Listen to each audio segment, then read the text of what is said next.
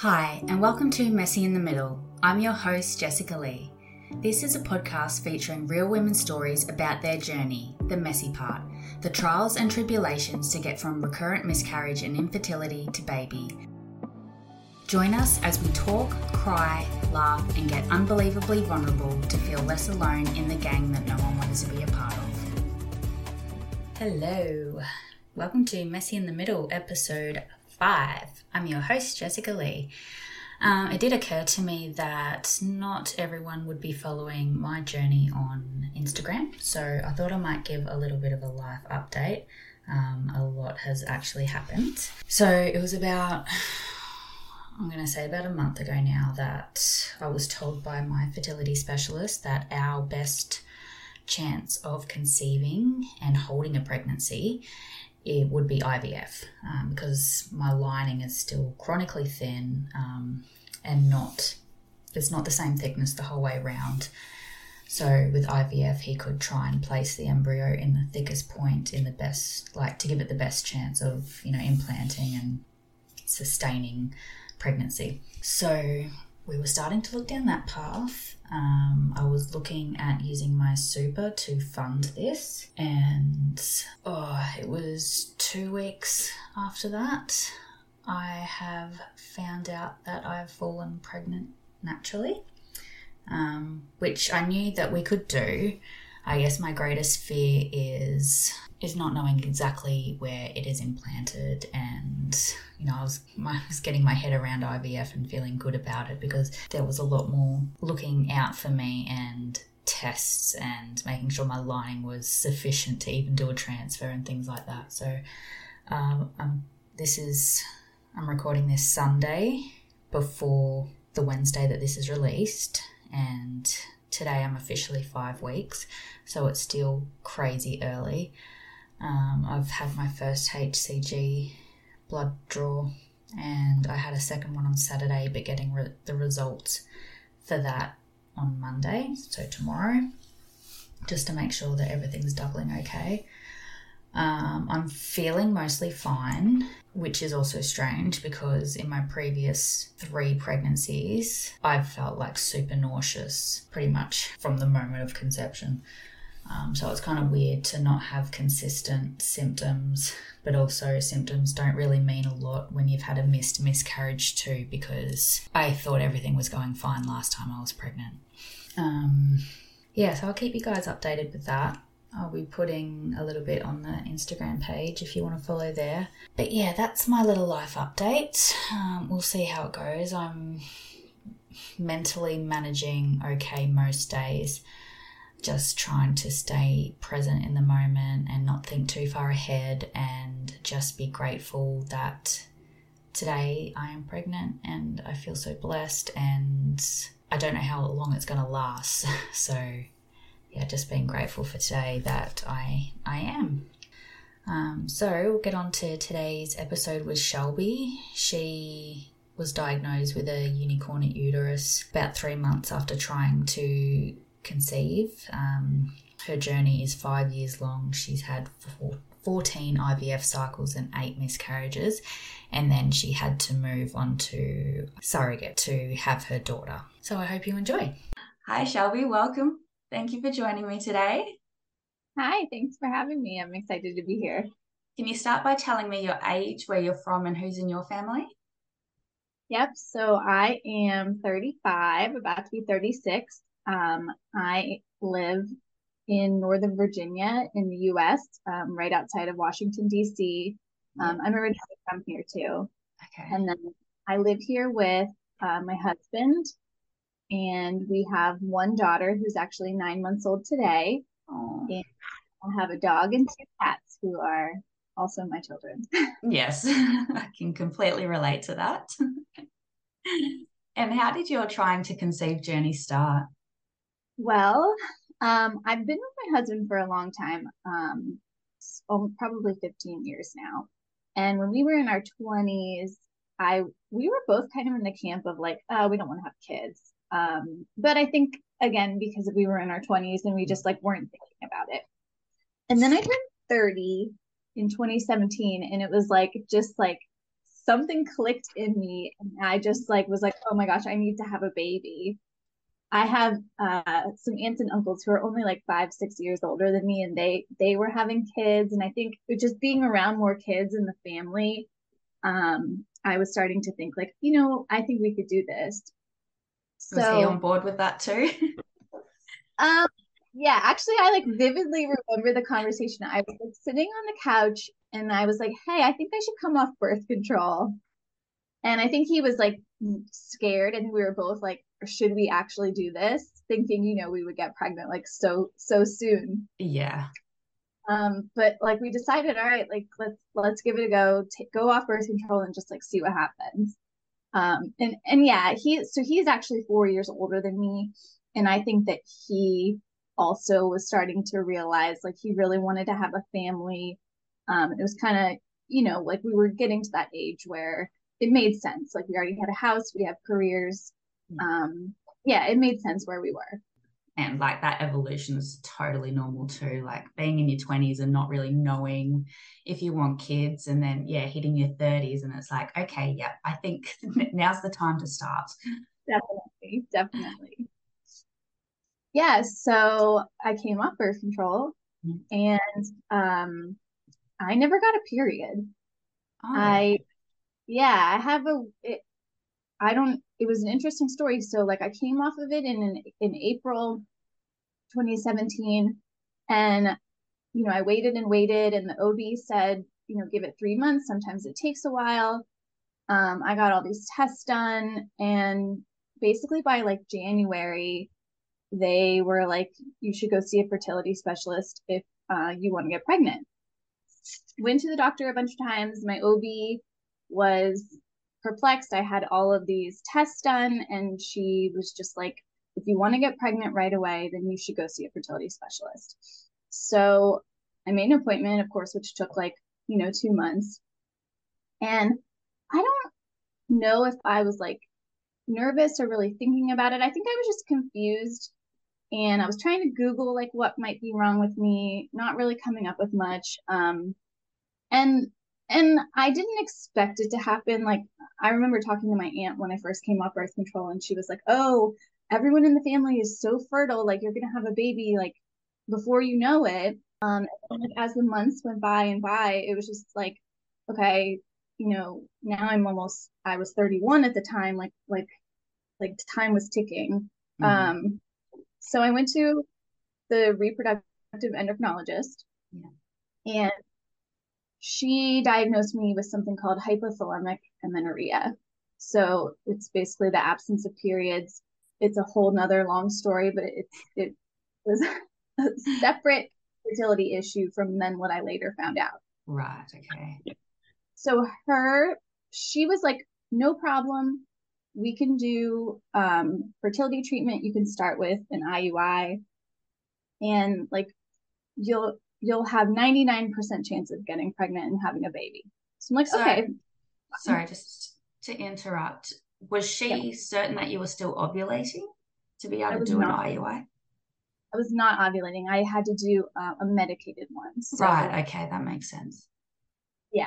And to be honest, like, I don't know how it is in Australia, but like I didn't really know much about the menstrual cycle. Like we didn't really learn about it. Like I had been on birth control for so long. I never even thought about periods. Like it wasn't something that ever, I didn't know any of the science behind it, or like what was supposed to be happening or anything like that. Yeah, I was exactly the same. Like I know I've learned way more about my menstrual cycle at 36 than I ever had in my whole entire life. And if I had realized some of the like red flags to look out for, like I could have started figuring out what had gone wrong after the birth of my son way, way earlier than I had. Yeah. Yes, absolutely. Yeah. So I just kind of, the doctor was telling me to do this. So I was like, okay, I'll just do this. Like I didn't dig down deep into why I didn't have a cycle and like how I could get it back, which I actually eventually did. But at this time, it was, let's try IUI. I felt like I was going to be pregnant in a month. Yeah. So she was like, I guess a standard thing for that fertility clinic is that you have to have something called an HSG before you're allowed to start in the fertility treatment. And I had never heard of it. Like, she was like, just schedule it. She said, don't Google it. So I was a little nervous about that. So of course I Googled it. I scheduled it and Googled it. Everyone was like, oh, the HSG is the most painful test ever. And I remember being like really, really nervous that it was just going to be so painful. But the day of the exam came and I took a Xanax and I was like, this is fine. Like, I'll be able to get through this. And I was in the test and it was being done by like 3 nurses were in the room. And it's like, it's awkward as it is. I'm sure you covered it on the podcast, but it's like they're checking to see if your tubes are open. So you're doing like an ultrasound and an x-ray at the same time. And it's just like very vulnerable. So the nurses, I guess were trying to put like the dye in to check my tubes. And clearly something wasn't right, but they weren't saying what it was. They were just like all kind of standing around looking, not sure what to say. And one of them was like, hold on, like I need to go get the on-call doctor. So there was a doctor that was on call doing like retrievals and embryo transfers. And it took them probably like 15 minutes to get in the room. So I'm just like sitting there in the stirrups, like feeling so awkward. Like, what is going on? No one can tell me. So confused. I was so confused because I was expecting to feel like pain and I hadn't at this point. I'm just like, I just am confused and feeling weird. So the doctor came in and she looked and all she said to me was, you have something called a unicorn. And I was like, what does that mean? And she was like, she wasn't my doctor, she's the on-call doctor. So she said, you have to wait for your doctor to call you, she'll explain it to you. And I remember just saying that, can I still have a baby?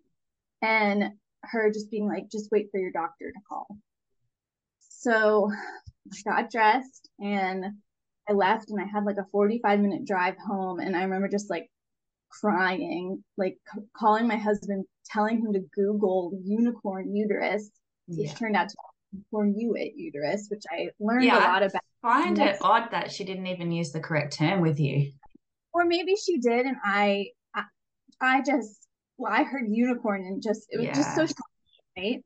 So of course, when I got home, I got on Google and I just found all the statistics about miscarriages and stillbirths and I just, it was a bad day. Like, I really thought like I was already having to do fertility treatment. And now I find out this extra like 1 in a million thing. And I'm thinking like, okay, well, there's no way this is going to happen. So my doctor finally called me and actually she had a patient with a unicornuate uterus before. And she said that she was able to get pregnant with IVF. And like she had a baby and everything went fine. And I remember her saying like, well, your uterus is small, like I guess on the more small side, but she seemed confident that like this was still going to be fine. So, and in that time I found like these Unicornuate Uterus Facebook groups. I saw that people were having babies and I started to feel like, okay, you know, this might be a little more challenging, but like I can do this. There's a bit of more hope there. I was like, okay, maybe we can have a baby. And then so when I went back to my doctor and she, you know, gave me those odds again. And I want to say my odds went from 99% to like 92. So I was like, okay, I got this. Like I still have that paper. You're gonna have live birth like within 3 IVF cycles. So we actually still did IUI at first.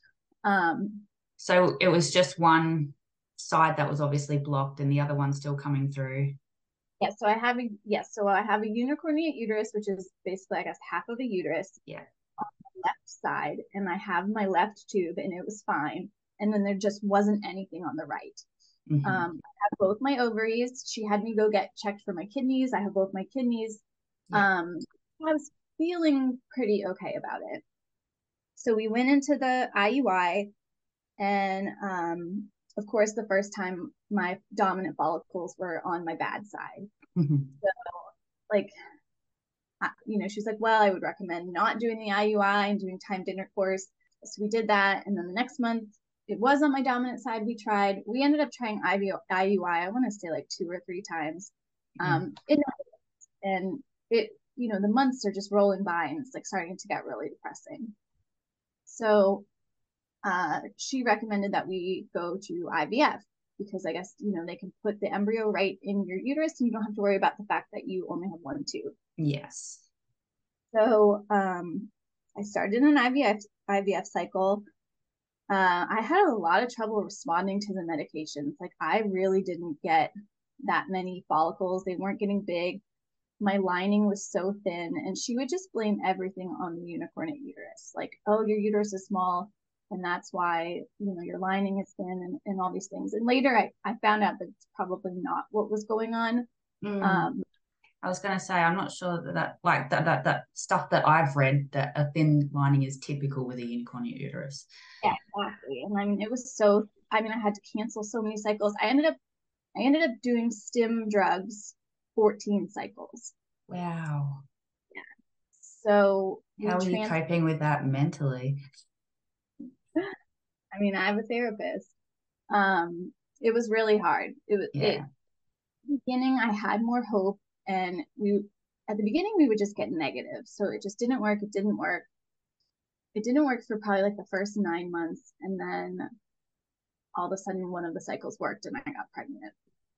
And it was like, I just was so excited. Yeah. And we were finally like, oh my gosh, this was July 2019. So it'd been 2 years into the journey. I'm finally pregnant. I had gone through like a really horrible personal situation the year prior. And it was like, finally this light at the end of the tunnel was happening. And I went to the ultrasound. Everything looked amazing. I went at 6 weeks. I immediately started seeing a high-risk specialist because I knew that I'd have issues, possibly from the uterus. Saw him at 7 weeks. Everything looked great. Saw the fertility specialist at 8 weeks. Everything looked great. I went on a work trip to San Diego for a week. And the day I got back, I had an appointment. So I would have been like 10, 11 weeks at the time. And I just went in there like so naive, and we looked at the baby and like I could tell like clearly there was no heart beating. Oh, I'm sorry. It killed me, really. I knew that the chances of miscarriage were higher, but I just felt like I had gotten to the heartbeat. Everything looked great. I told my parents, like we were excited. Yeah. So yeah, that was the worst. And I didn't know anything about what happens when you have a miscarriage or anything. And I remember that the poor doctor, he like had to give me a private room, and I just like cried in his office for like an hour. And he referred me back to my fertility specialist, who told me about like getting a DNC. So like I did that like 1 or 2 days later, and it was just devastating. Yeah. And yeah, I took a week off work. Like I didn't really want to talk to any of my friends or family. I couldn't sleep because I remember like I would dream about having the baby still being pregnant. And then when I would wake, it was like having to realize it all over again that like it's not happening. That's so horrible. Yeah. Yeah. So that was in July. Probably like it took me probably a month to start like resurfacing. And after you have a DNC, you have to wait for your HCG levels to drop to 0. And my doctor was like, you have to come in once a week. And so I'm just going in every week. And, like by the end, I want to say it was like after 2 months, I swear it was like 30. And then the next week it dropped to 10. And it was like, I just felt like that end was just constantly waiting for it to get to 0. So it finally did. And I finally was like, okay, we can try again. And so we did another cycle, and like I started to feel hopeful again. And right off the bat, I got pregnant again. And same deal. I was like, okay, maybe my uterus stretched from that first one. Like, I had added things to my protocol. I was on blood thinners. I was trying prednisone. Like I was basically just throwing everything at it to make sure that like I could keep this baby. Because I lost the previous one around like 10 weeks, which is, not really a chromosome issue, and but like a little early for a unicornate, according to my doctor. So we thought it was just a fluke. It was almost a carbon copy with this next pregnancy. So it was like October. I had beautiful 6-week ultrasound, 7-week, 8-week, 9-week. And I had my 9-week ultrasound, and I don't know what came over me, but I bought one of those like home Dopplers. The day before the ultrasound, like even at 9 weeks, I was able to find the heartbeat. So I knew like exactly where the baby was. I went in for the ultrasound, everything was great. And then like later that night, I was trying to find the heartbeat with it, and I couldn't. And everyone online is like, this is why you're not supposed to get these Dopplers. Yeah. Like I'm sure it's there, you're just missing it, whatever. And I was supposed to go see an OB for the first time the next day. And I just had this feeling like I just knew that something was wrong. And I didn't want to go to my regular OB for the first time and like have a miscarriage. I really want to go back to my fertility specialist, since it's the doctor that I knew, and just check to make sure everything was okay. So I remember like calling their office as soon as they were open and just begging them, like, please, is there any way I can get an emergency ultrasound before I have to go to this OB appointment? Like, I have a home Doppler, and I just know something's not right. And they let me come in. But when my doctor, when it came in the room, I remember her being like, this is why we don't do Dopplers. Like, everything's gonna be fine. Like, I don't know why you're doing this. She was making me feel like Google did, or like Facebook did, like, just, you're Well, fine. I think when you've already had a miscarriage, like there needs to be a little bit more compassion around the anxiety around the next pregnancy. Yes. So, I'm on the table, they do the ultrasound, and keep in mind, like the day before, everything looked fine and there was no heartbeat. Oh God. Yeah, I just remember laying back on the table just crying, and my doctor like putting her hand on my shoulder, and she just said, have you ever considered surrogacy? And this was like right before Christmas. It was like mid-December, and I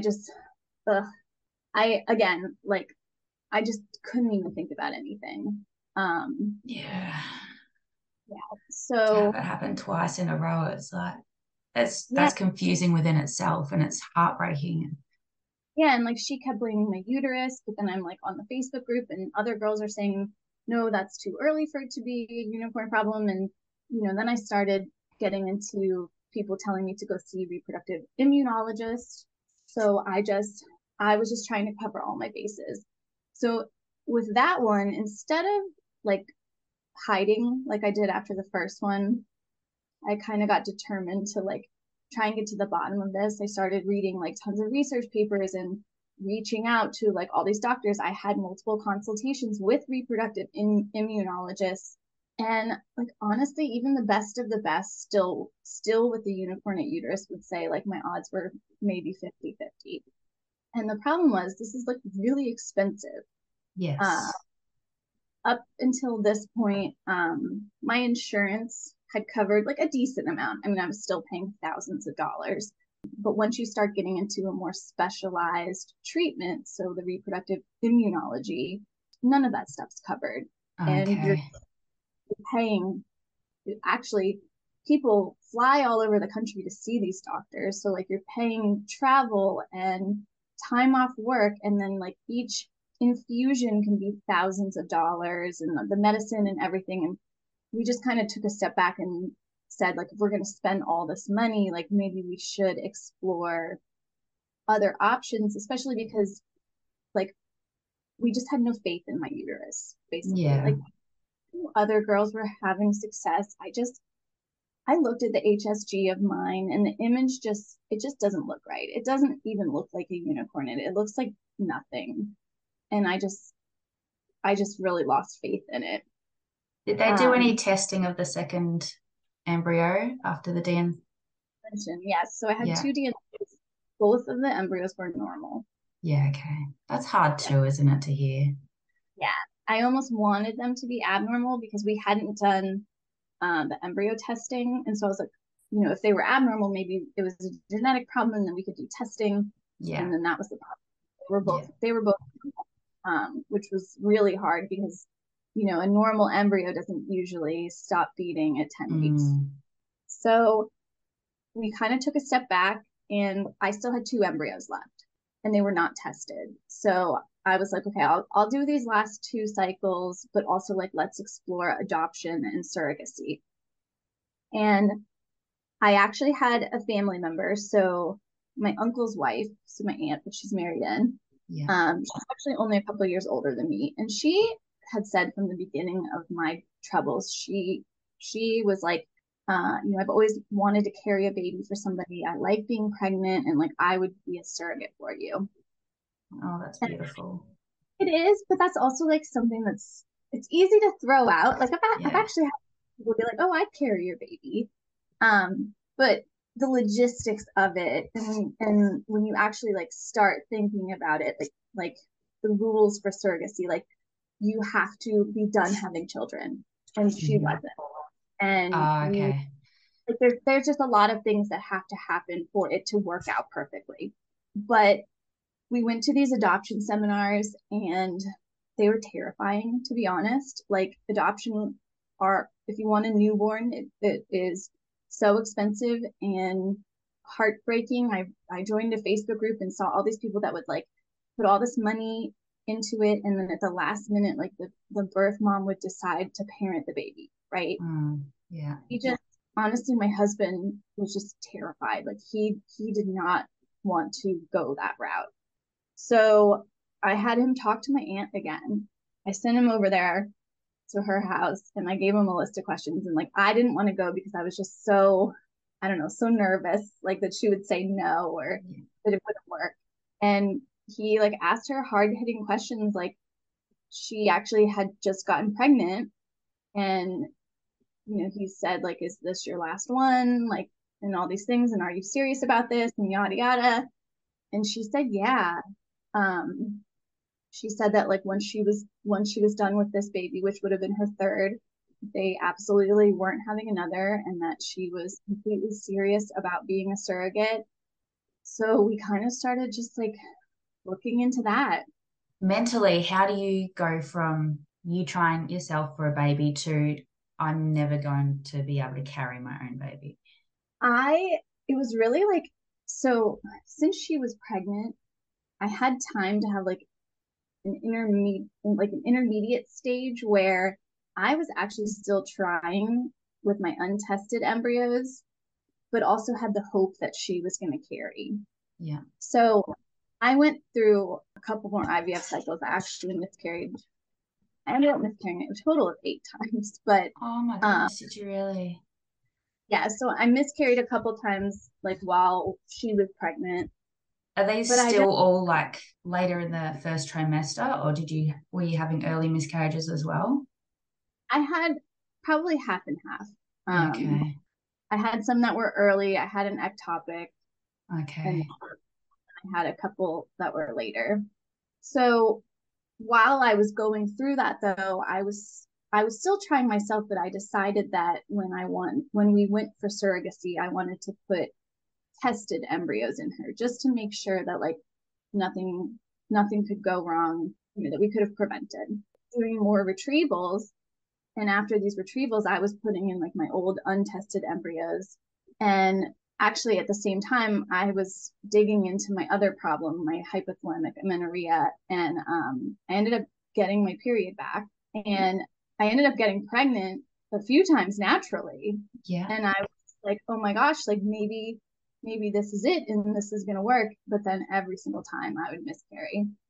So Libby, who's my aunt, she gave birth, and we talked to a surrogacy agency. We talked to my doctor, and they said, a year after she gives birth, like you can do an embryo transfer.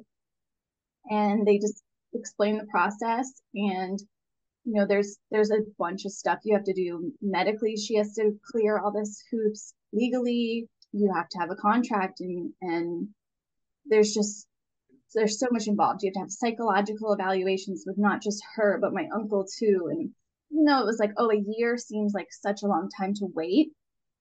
It took probably a good 6 months to even just like get to the point where we were even ready to like think about doing a cycle. So I guess that was 2021. And luckily she passed all the tests. Like, I still can't believe it, to be honest, because she had miscarriages herself. And there's just like very specific criteria medically that you have to be able to pass to be a surrogate. But she did. And somehow like that year went by and it was time to do an embryo transfer for her. And I mean, we were just like over the moon, like so excited. Yeah. We did the embryo transfer for her, and that was in May of 2021. And she got pregnant. And I just like, oh my gosh, we were so excited. Like, because I'm like, okay, finally, I have a normal embryo in a normal uterus. Like, this is going to work.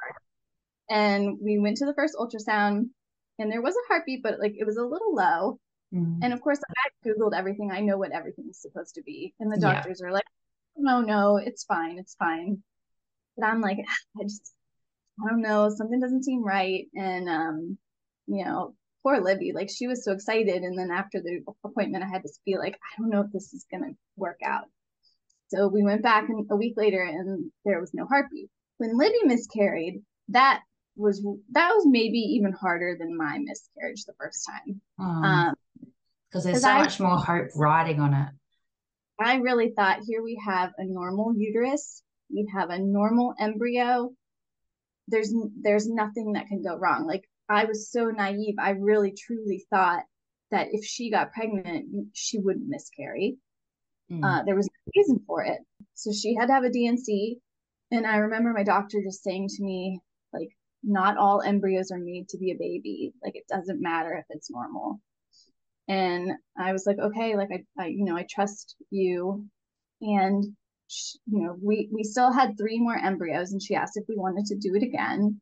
And honestly, like Libby wanted to, and we did, but we were so guarded at this point. And also, like, you're paying so much money. Like, you pay per transfer. I must say it was like $20,000 or something just like to lose, like all of our savings. And I just like couldn't imagine going through it and then like losing a baby again. And my husband at this point too, we were both just so like, we'd honestly come to a place of like acceptance of not having a child. Like, our lives are fine, we're happy. We just maybe weren't meant to be parents.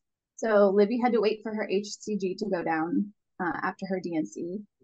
And it was like August 2021. And we're like, all right, like, we'll give this a go. We really think it's our last time that we're going to be able to like mentally do this. And I went with her to the embryo transfer. And a week later, like, she had a positive pregnancy test. And again, I mean, I'm so guarded, but like, it'd be so hard to be excited. But her betas looked good. And then like the ultrasounds looked good.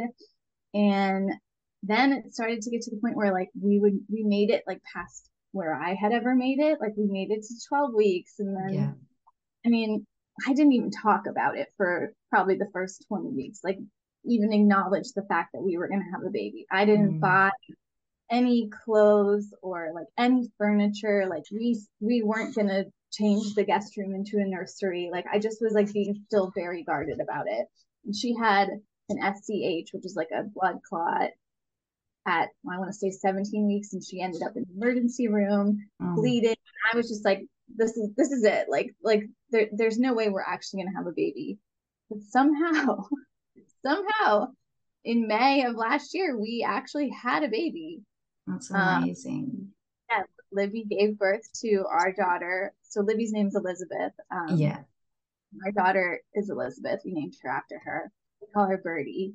I was there and I caught Birdie as she was coming out. It was just the best thing ever. And like, now it's hard to look back and think we ended up we were trying for 5 years. 14 was 8 miscarriages plus Libby had a miscarriage, but it kind of just like it all went away. Like it was all like right in the world once we had her.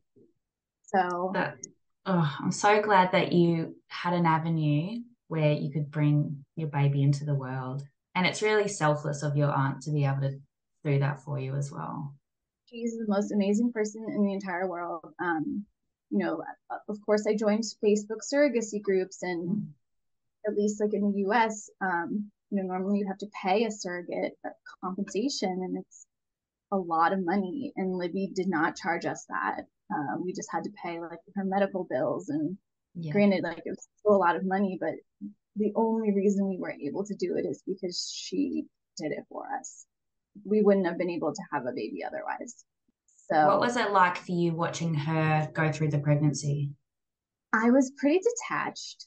Like she lives close to me, only 15 minutes. So I saw her a lot. I went to all the appointments. I was really excited, but I just didn't feel like I was pregnant, right? I was excited. I'd see the baby on the screen, but I just, and I, you know, I could feel her kick, and we had the Doppler and I could hear her heartbeat, but it just didn't seem real. I think after the whole journey, I was just so numb to everything that like I didn't get excited about things, but I didn't even really get upset about things either. I just was like just flatlined pretty much my mom. But yeah, I mean, I definitely was excited. And like once we got to when it was going to be the birth, like we scheduled it. And I remember that morning just thinking like how weird it was that, you know, I was going to go like pick Libby up, go to the hospital. She's going to have a baby. Then we're going to come home, drop her off. And then like, now we have a baby. Like it's just the whole thing was just so funny. And, you know, it's my aunt and like, I'm, you know, basically brother and sister. And, just the whole situation was so unreal, but then like became so real. Yeah. It was really neat. It was really neat. Did you have that instant connection once Birdie was born? I was so worried. I remember like before we had her, I bought books that were like, you know, about anxious mothers. And I just thought there's no way I'm going to bond with this baby. I don't know anything about being a mom. And I didn't let myself research anything because I didn't think we were actually going to have a baby. So like I didn't read any kids books, baby books, or like parenting books or anything. We kind of just like threw ourselves into it. But the minute that baby came out, and we had a photographer there, so we have pictures of everything, it was completely instant. Like I just knew what to do. And like that first night in the hospital, like we all stayed in the hospital together, which was so fun. And I just, yeah, it just immediately came so naturally. Like it had nothing to do with the fact that I didn't carry him. No. That's amazing. And I think that's really important for people to hear as well, because I think it's so easy to get caught up in the whole wanting, and I'm not at the point where I need surrogacy, but my fertility specialist has definitely mentioned that it may be a possibility. And I think in my situation, I'm very, very lucky that I have been able to carry a baby before. My unicornuate uterus was caused by something else. That wasn't something I was born with. But yeah, to get to that point of letting go, and I guess you'd already been through so much heartbreak that you get to a point where you can't face anymore. You can't face any more loss, and it just seems like the next logical step. And to know that once your baby's here and you have that instant connection, it's almost like how she got here doesn't even matter. Yeah, it was funny. Like the first few weeks after she was born, I would like experience it more where the way the laws are in the states, every state is different. And the baby was actually Libby's. The way the state of Virginia works. We even though she was our baby, we kind of had to like adopt her. And so the birth certificate, it's the same here. Yeah, so like the birth certificate and in the hospital, like the hospital band all said Libby's name. And like the nurses, they were so good, but like people would get very confused, right? And yes, at first it was like, well, this is my baby, even though it's like really her baby. And then once we took her home, we would start like going for walks. And I remember having this like little tiny baby, and people would stop me and say, you didn't just have that baby. Like they would look at me like my figure, right, was like, there's no way I had a baby. And it's crazy how many people I saw that would say that to me. Wow. And I found myself having to say to people I don't know, like, oh yeah, I had a surrogate. So like, yeah, definitely the first month or so after, it was still like more obvious that I didn't carry her. But then, yeah, I just, that, you hit a point where she was, I guess, big enough for me to look like I would have lost the baby weight, which is Oh my ridiculous. goodness. Like that really astounds me that people, especially strangers, think they have the right to comment on your post-baby figure. Yeah. Yes. So, finally, I got to a point where it looked like she was my baby. And now we never even talk about the fact that it was a surrogate. Are you going to be talking to her about it when she's old enough to understand? Definitely. Yeah, Yeah. no, it's not. But we go see Libby all the time, and I always call her mommy number two. And Birdie is like her Libby's kids are younger, and they're in love with her, and it's just we have a great relationship. And yeah, she'll know. I bought a book actually for her kids, and there's one for Birdie, just kind of like explaining like that my mommy couldn't carry me, but another mommy did. And yeah, no, it's actually like it's such a cool thing that happened in our family. Like Yeah, everyone loves it. It's as hard as it was, it is just like such a special story to tell. it really is. Yeah, and like I'll never be able to repay her or thank her enough. How was your relationship throughout all this? Uh, I would be lying if I said that it was fine. Definitely, I mean, at the beginning, we were more excited. Um, After that first miscarriage, like I feel like my husband really shut down, and I didn't feel like he was as upset as I was. Mm-hmm. I just didn't really feel like we were on the same page. Like I think he would have given up a lot sooner. And I had just gone through all this and all this IVF and everything. And I just felt like there was no way I was going to give up. And like he wasn't interested in adoption. And there were many points where it was like, how are we going to figure this out? Like during all of this, COVID happened, right? So it's 2020 and like the fertility clinics shut down and we were stuck working from home in this like tiny little house and like things just got really bad, to be honest. um there were definitely talks of splitting up, but I don't know, like somehow I just really kept that hope. I just knew it was going to work. And like I really worked on myself. Like I got on medication, I see a therapist. I really did like a lot of internal work to make sure that like I was in a good place for me so that I could be in a good place for him, and then in turn like, I'm having a baby. So even though it did take so long, it was almost a blessing because like I think we were able to get ourselves and our relationship into a better place. Whereas like in the height of the fertility treatment, like there was too much going on. Yeah, yeah, I can completely relate to that. And going through losses, and because I guess they don't know what it feels like. And you place so much blame on yourself. And I think probably even more so in your case and even mine, that there actually is something wrong in Yeah. our body. No, And it's so easy to, yeah, put all the blame on yourself. yes, this is my fault. Like if you were with someone else, you wouldn't be going through this. Like it is 100% my fault. Yeah. And it sucks. Like yeah, I don't know if I mean, would you stay with someone? Like I mean, I guess, but if you really want a baby, like I felt like I let everybody down. Yeah. I'm glad you started seeing someone and getting some help for that, because like emotionally it just takes the heaviest toll. Yeah. Yeah. And I mean, still to this day, like all I can say is just like this was the cards that I was dealt, right? Mm. I always thought we would have two kids. And there's no way that we could afford to do this again. We don't have the space to do it again. Like I never thought I'd have an only child, but to be honest, the fact that I have a child at all, is just like, is such a blessing. But yeah, I get sad all the time when all my friends have 2 kids or 3. Everybody's always, everyone has these families, and I just always have to repeat, like, this is the cards I was dealt. There's absolutely nothing I can do about it. And so it makes it like a little easier to accept.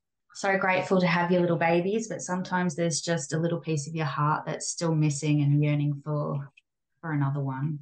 Yeah, and like now that she's 9 months, she's such a great baby. She was a great newborn. She slept great. Like I have baby fever ever since she started rolling around and wasn't like a little cuddly newborn anymore. I knew like, oh, I want another so bad. I want one so badly. And it's just not in cards. But again, like I have to look back on everything that happened and realize like how lucky I am that we were able to have her.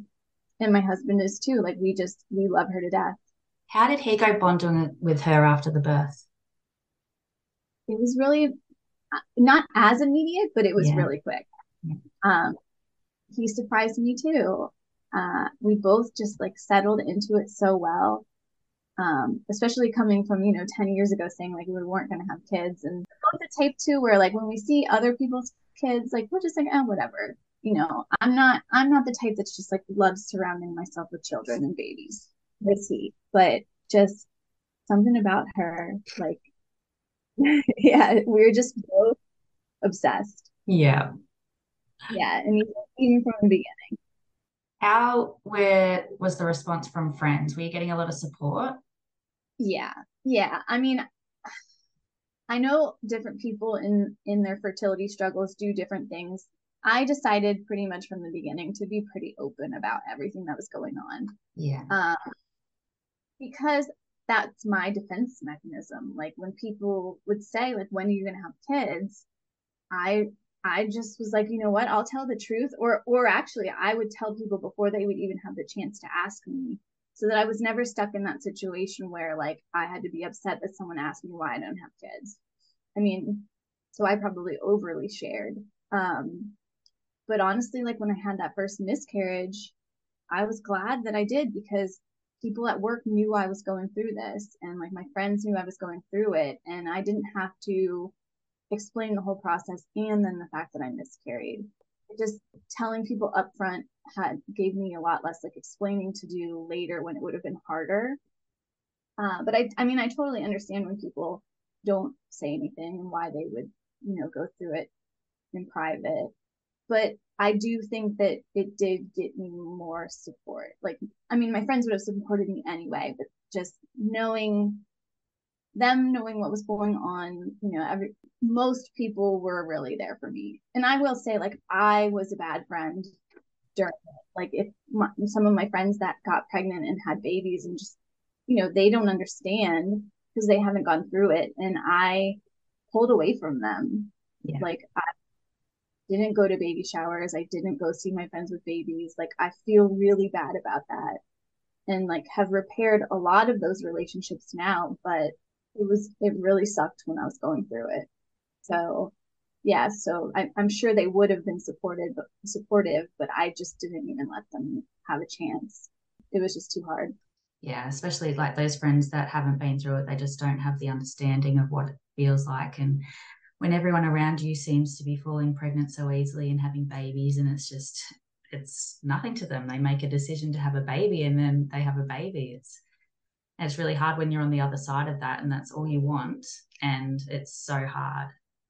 Even like I had a couple friends who had to do fertility treatment, and at the end of the day, everyone was still having babies. Like I was this, even out of the unicorn Facebook groups, like I would bond with these girls and then they would get pregnant and have babies. And it started to feel like I really am the only one. Like I am the worst case scenario. Yeah.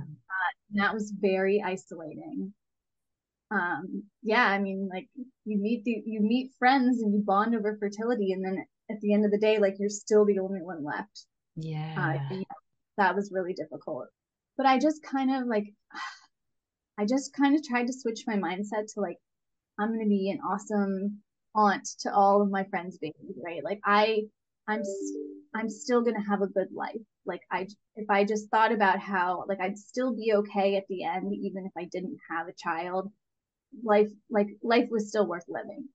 And then once I switched to that mindset, which was really like the last year or so, it was a lot easier to get excited again for my friends. And even to this day, like I have so many friends that are pregnant, right? And I think like at first they're still kind of nervous to tell me, but I truly like 100% am so happy for them. Like I don't feel that like pain of jealousy anymore.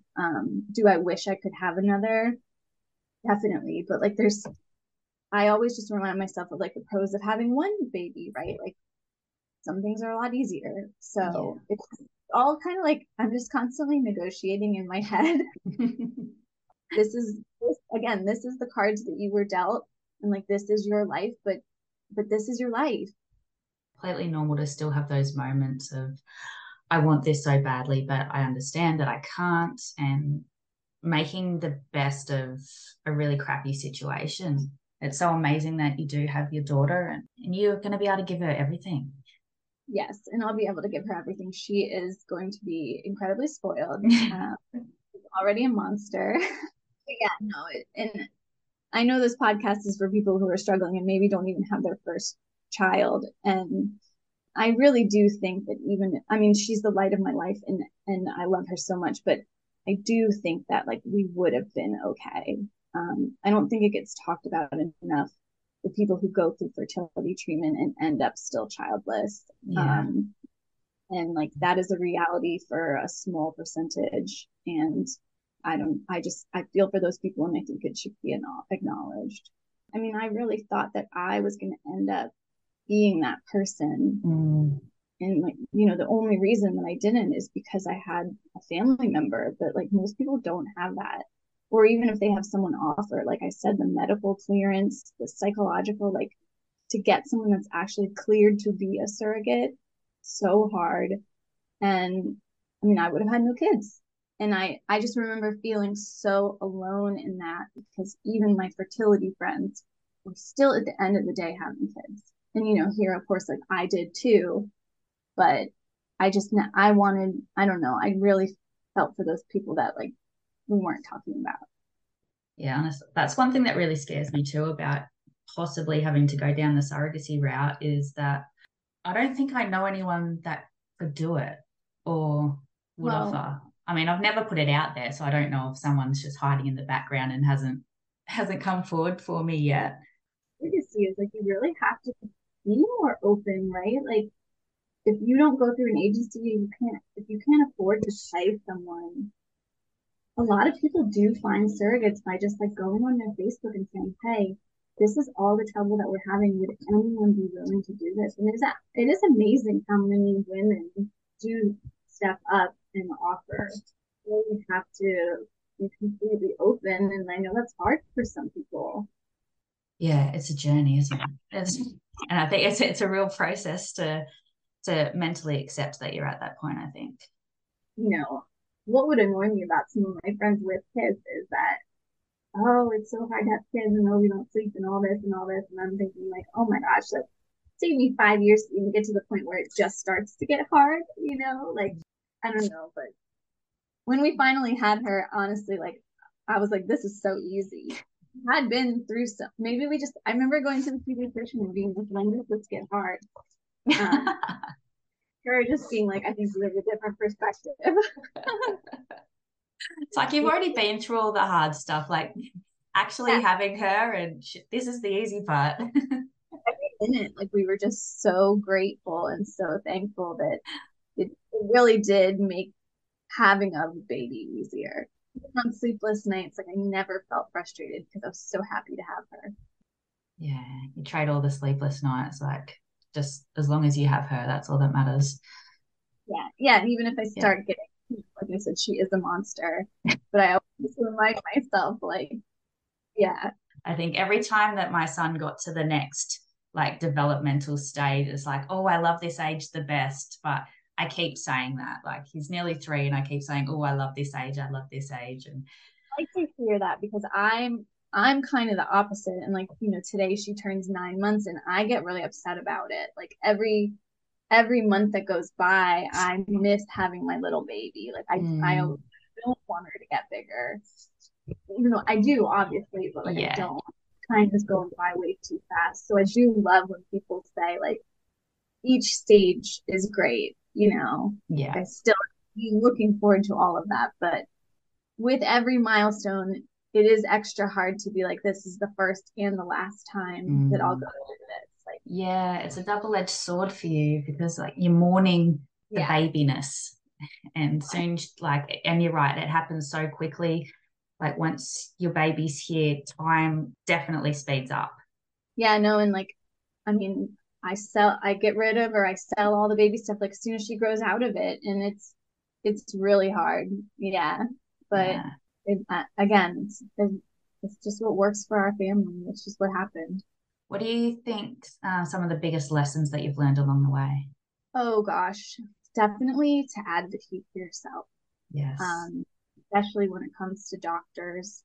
I mean, I didn't ultimately end up having my own baby, but the reason I was able to even like get pregnant and get as far as I did and get information is because like I was taking control and really doing the research and like putting myself out there and asking my doctor the hard-hitting questions and not taking no for an answer, basically. I really feel like I did as much as I possibly could. Like I don't have any regrets. There wasn't anything that I didn't try. So, and I think there were a lot of doctors that I met with that like initially would just kind of, brush you off, or I definitely felt like I needed to be my own advocate. And I think it eventually get us the child. Even when Libby was going through the cycle, like it was very important to pay attention and to advocate for me and for her and for the baby. Yeah. And also, I mean, like I've been saying this whole time, like it's out of your control, a lot of it, right? And I really had to learn that lesson and, start seeing a therapist and like acknowledge that like there were just things that there's nothing I could do about, and like make peace with that.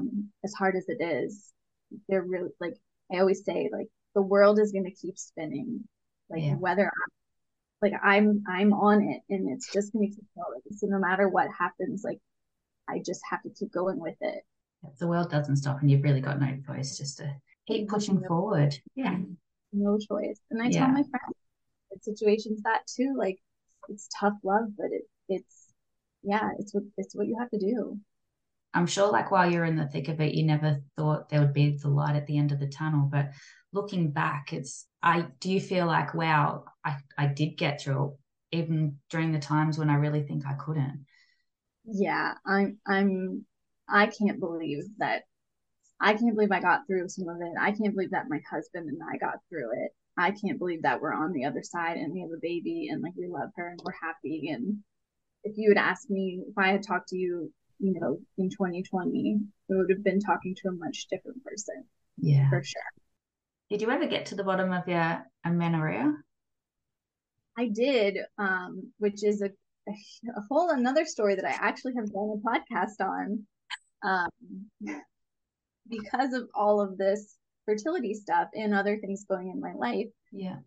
I was really, really, really stressed, and I developed an eating disorder and an exercise addiction, and it ended up making me lose my cycle. But my doctors would look at me and say, well, you're a healthy weight and you look fine and you're normal. And they just let it go on. So that was another, I had to do it on my own, like therapy and book and like, That's really interesting because it just reminded me that when I initially came off birth control, I was married in a previous life and I left him and I had the Mirena inserted. So I wanted to get off all birth control and just kind of get back to a natural cycle because I'd been on birth control for like half of my life.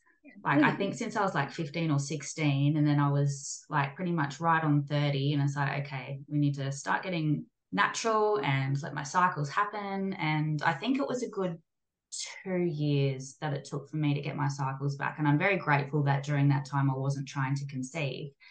But what also was happening during that point of my life is that I was doing like body competitions.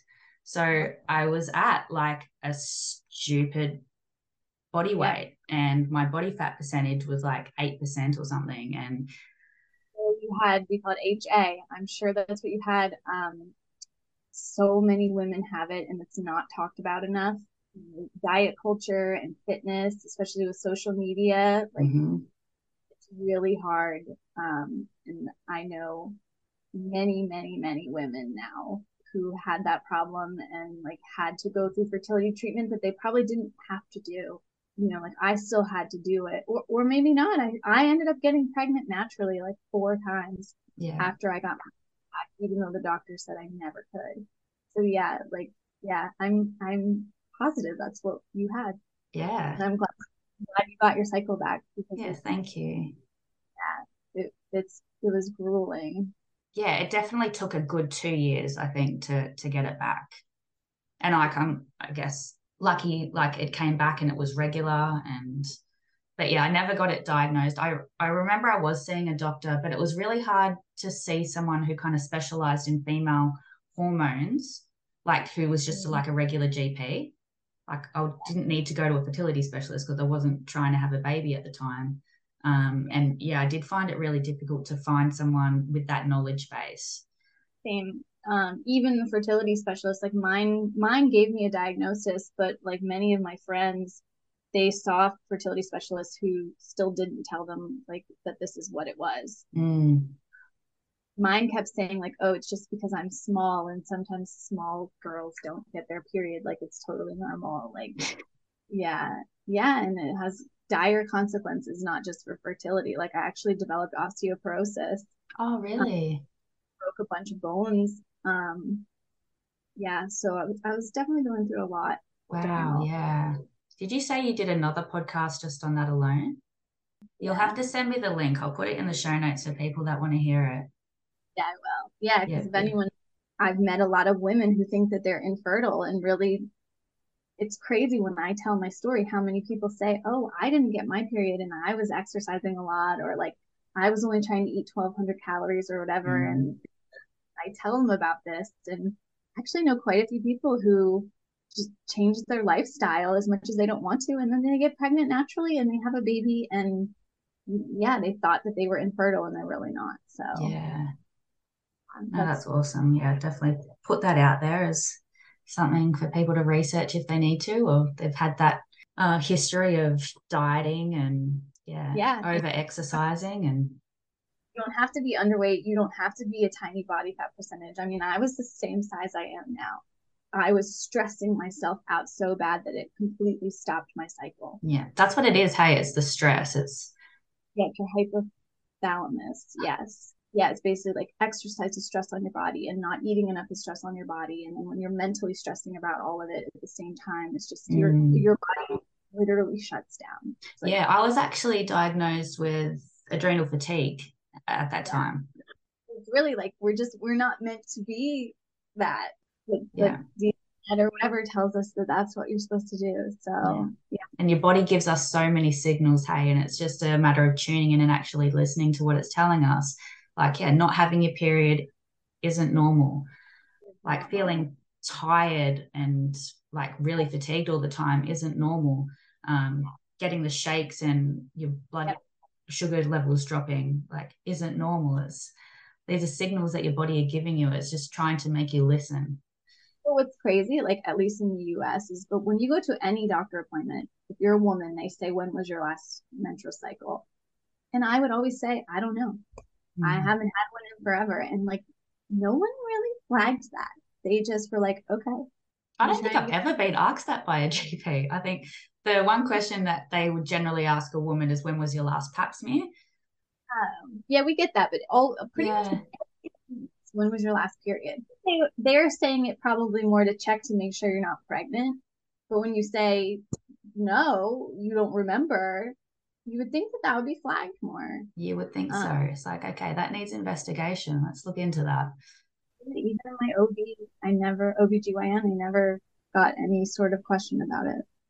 There's a lot of things I wish would change, especially with GPs and the fact that we do have to advocate for ourselves so much. But I don't know what needs to shift and what needs to happen for that change to happen. Unfortunately, it's a lot. Yeah. Right. To finish off, what's one piece of advice you'd give women still struggling to conceive? Oh gosh. Just, I don't want to say don't lose hope, but I would say just look deep inside of you and realize that, like, no matter what happens, you will be okay. And it's okay to have that hope, but it's also okay to look at what the other side would look like too. Mm. Yeah, I would get frustrated when people would just be like, oh, it's all going to work out. It's all going to work out. And I think it's important to really like realize that it is all going to work out, but it might look differently than what you think it is. It's almost like it's okay to give yourself permission to look at the worst case scenario and what that would mean for your life and what that would look like for you. Yeah. Yes. And realize that, like, at least for me, like, I was going to be okay. Yes. And otherwise I just would have ended up just in a deep depression and not able to move forward. So Thank you so much for your time and for sharing your story. Like, you've been through so much, and so happy that you have your little birdie with you now. Thank you. Glad to share my story.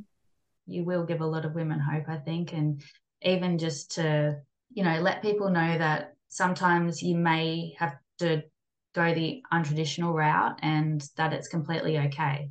Yeah. It hasn't changed the bond that you have with your daughter, and you're still a mum. Yep, I'm still a mom, and not for a second did not carrying her have, it really didn't matter at all. And again, now we never even really talk about it. Like, it's just happened. Amazing. Thank you so much. Well, thank you. Thank you so much for listening. I hope you've enjoyed this episode of Messy in the Middle. My main goal for creating this podcast is to ensure other women going through the struggles of infertility and baby loss don't feel alone along this very isolating journey. I want to be able to reach as many women as possible, and in order for me to do this, I would really appreciate if you could subscribe and leave a rating and review on iTunes and Spotify. Also, if you have any feedback or suggestions of what you'd like to hear, please get in contact with me through the Messy in the Middle Instagram page. Sending you so much love and strength on your journey to baby.